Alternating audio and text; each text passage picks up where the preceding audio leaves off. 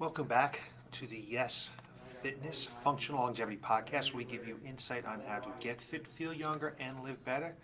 Good afternoon. My name is Chris Borda, best-selling author and owner of Yes Fitness. We don't have any housekeeping going on right now. We do have a program coming up, our most successful program, starting in mid-September, and we'll give you some more information about that as we get closer to that date. So today we're just going to get right into it, give you some information on how you can live longer, but not just live longer, to live better, how to extend your health span. I want to talk to you about the 90 plus study. I don't know if you're familiar with that or not, but if you aren't, this study started back in 2003. And what they wanted to do was study the oldest old people, the fastest growing age group in the United States. It's one of the largest studies of the oldest of the old in the world. It's a study of more than 1,600 people, and there's little known about people who achieve this milestone, living older than 90, and the remarkable increase of the number of the oldest old presents a public health priority to promote the quality as well as the quantity of life. So it's not just important to live longer, we want to be able to enjoy those extra years. We want to be able to function. We want to be able to do the things that we love to do. So that's what this study was focusing on. So the initial participants of the 90 plus study were once members of what was called the Leisure World Cohort Study, or the LWCS. And that started way back in 1981. And the LWCS consisted of just a mail survey to every resident of the Leisure World. The Leisure World was a large retirement community in Orange County, California, which is now incorporated as part of the city of Laguna Woods. Using the 14,000 subjects from the LWCS, researchers from the 19 plus study were able to ask the questions. The main question: what allows people to live to the age of 90 and beyond? So here were some of the goals of the study. They want to determine factors associated with longevity. What makes people live to age 90 and beyond? What types of food do they eat? What activities do they do? Or what lifestyle they were living that is associated with this 90 plus living? They also wanted to examine the epidemiology of dementia in the oldest old. A real concern. How many people aged 90 and older have dementia? How many become demented each year? What are ways to remain dementia-free into your 90s? Not just what's happening. How can we prevent that? We're going to talk about that a little bit later. They want to examine the rates of cognitive and functional decline in the oldest old. How do memory loss and disability affect those in their 90s, and how can people prevent memory loss and disability at this age? And then finally, they wanted to examine the clinical pathological correlations in the oldest old. Do the brains of the people in the 90s show evidence of memory loss and dementia? Do people with dementia have differences in their brains that can be detected and treated? Determining modifiable risk factors for mortality and dementia. What kinds of things can people change in their lives to live longer? Can people change their risk of dementia through diet, exercise, or supplements? A lot of stuff they're taking a look at here. So how did this study work? Okay, so the participants were visited every 6 months by researchers who performed neurological and neuropsychological tests. The researchers at the Clinic for Aging Research and Education, CARE, is located in Laguna Woods. They obtained information about diet, activities, medical history, medications, and numerous other factors in these people's lives.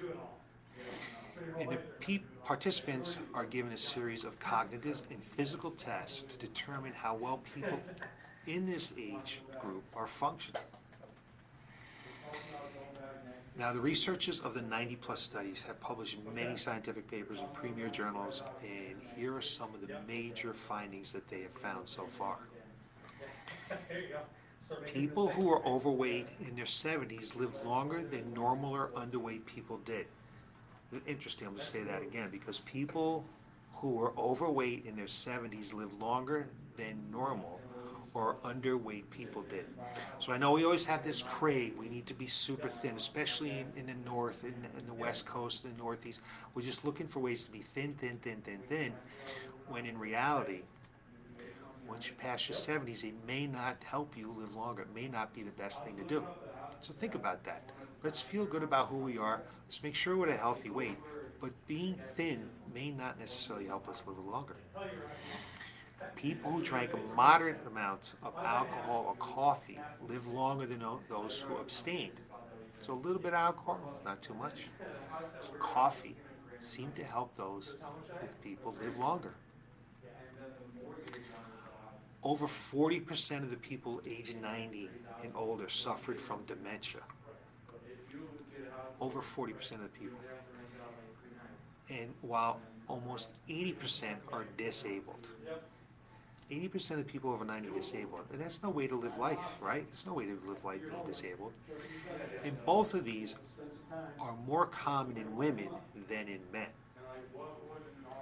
About half of the people with dementia are over age 90 do not have sufficient neuropathology in their brains to explain their cognitive loss.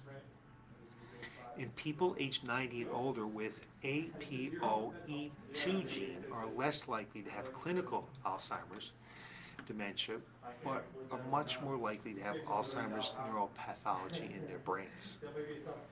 So they took a look at the dementia aspect of it and the brain aspect of it, something they really took a close look at.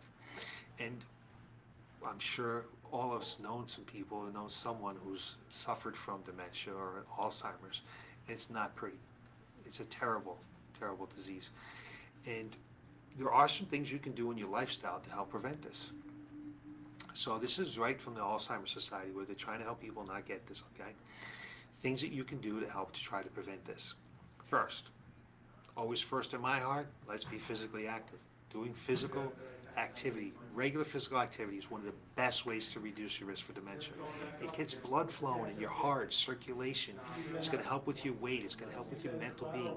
We need blood flow to the brain. It's probably one of the most important things you can do to help the risk of dementia. And we don't necessarily need to go out there and kill ourselves right now. Let's work our way up to our exercise. If we're not doing anything right now, to work out small, build yourself up gradually. Do maybe 10 minutes at a time. Do 10 minutes in the morning, 10 minutes at night, 10 minutes in the morning, afternoon, evening. Try to avoid from sitting from a long period of time. But we really should be just, our goal should be about 150 minutes of physical aerobic activity. Brisk walks, riding a bike. You're going to push a lawnmower for 150 minutes, but you need to be getting your heart rate up a little bit. Or you can do 75 minutes of vigorous aerobic activity, like jogging.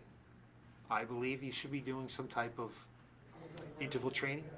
That means you're going to work real hard, and then you're going to rest. You're going to work real hard and rest. That's going to get you fit faster.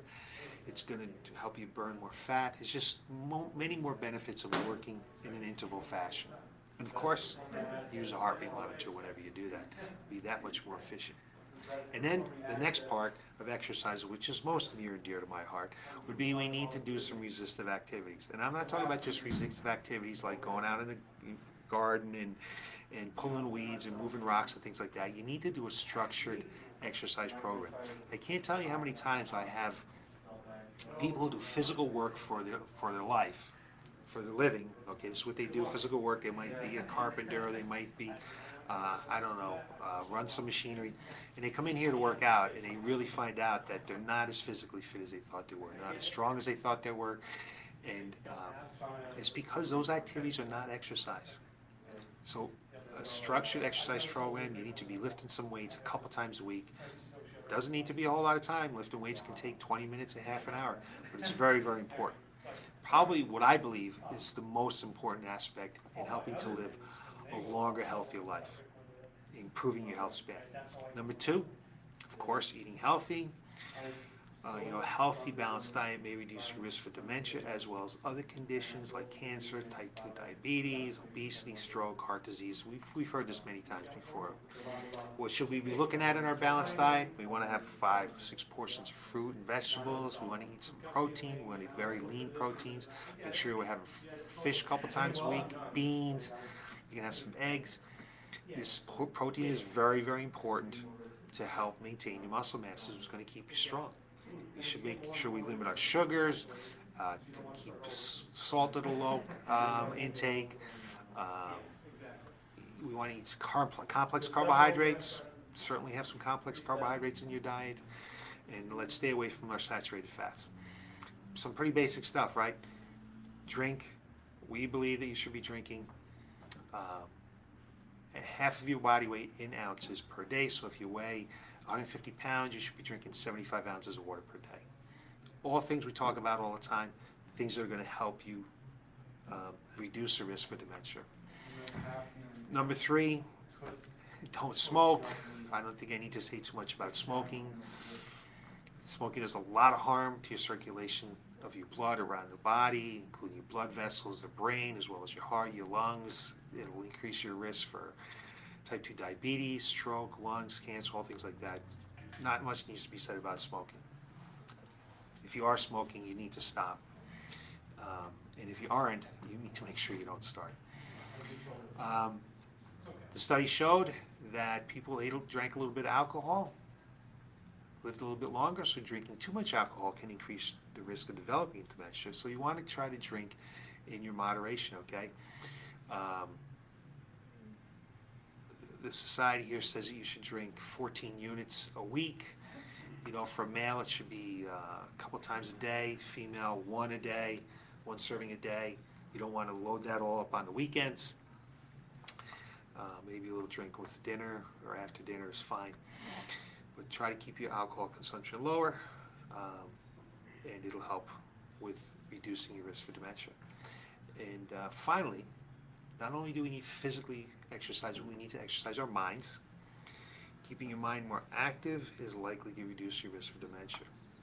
You got to regularly challenge yourself. Build up your brain's ability to cope with disease. One way of it is, we always say, is you snooze, you lose. You need to use it or you're going to lose it. So you need to continue to try to use your brain. You might want to study for some courses that you've been looking to have fun in, okay? When you learn a new language, do crossword puzzles. It's important. I think it's important to do that. It's going to help with the brain.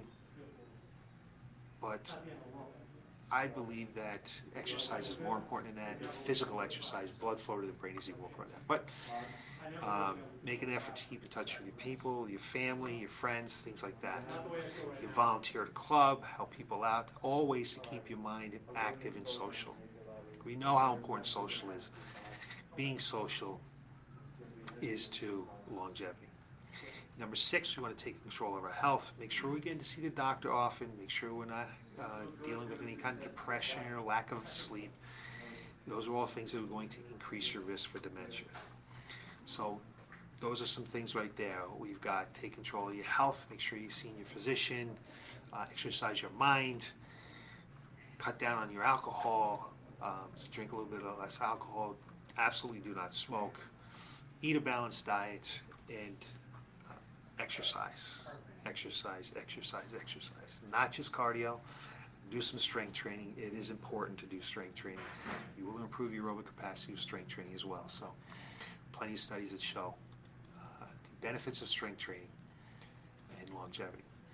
So that's what I got for you today. It's a very interesting study. It's one that we'll keep our eye on over the years, the 90-plus study, see what other information comes out from that. It is the largest growing demographic in our country, 90-plus. So if you want to be a part of that, listen here. We'll give you insight on how to get fit, feel younger and live better, improve your health span. I want to thank you for watching today and taking the time to listen to what I have to say. I hope you have a great evening, and I will see you again next Tuesday. Thanks again.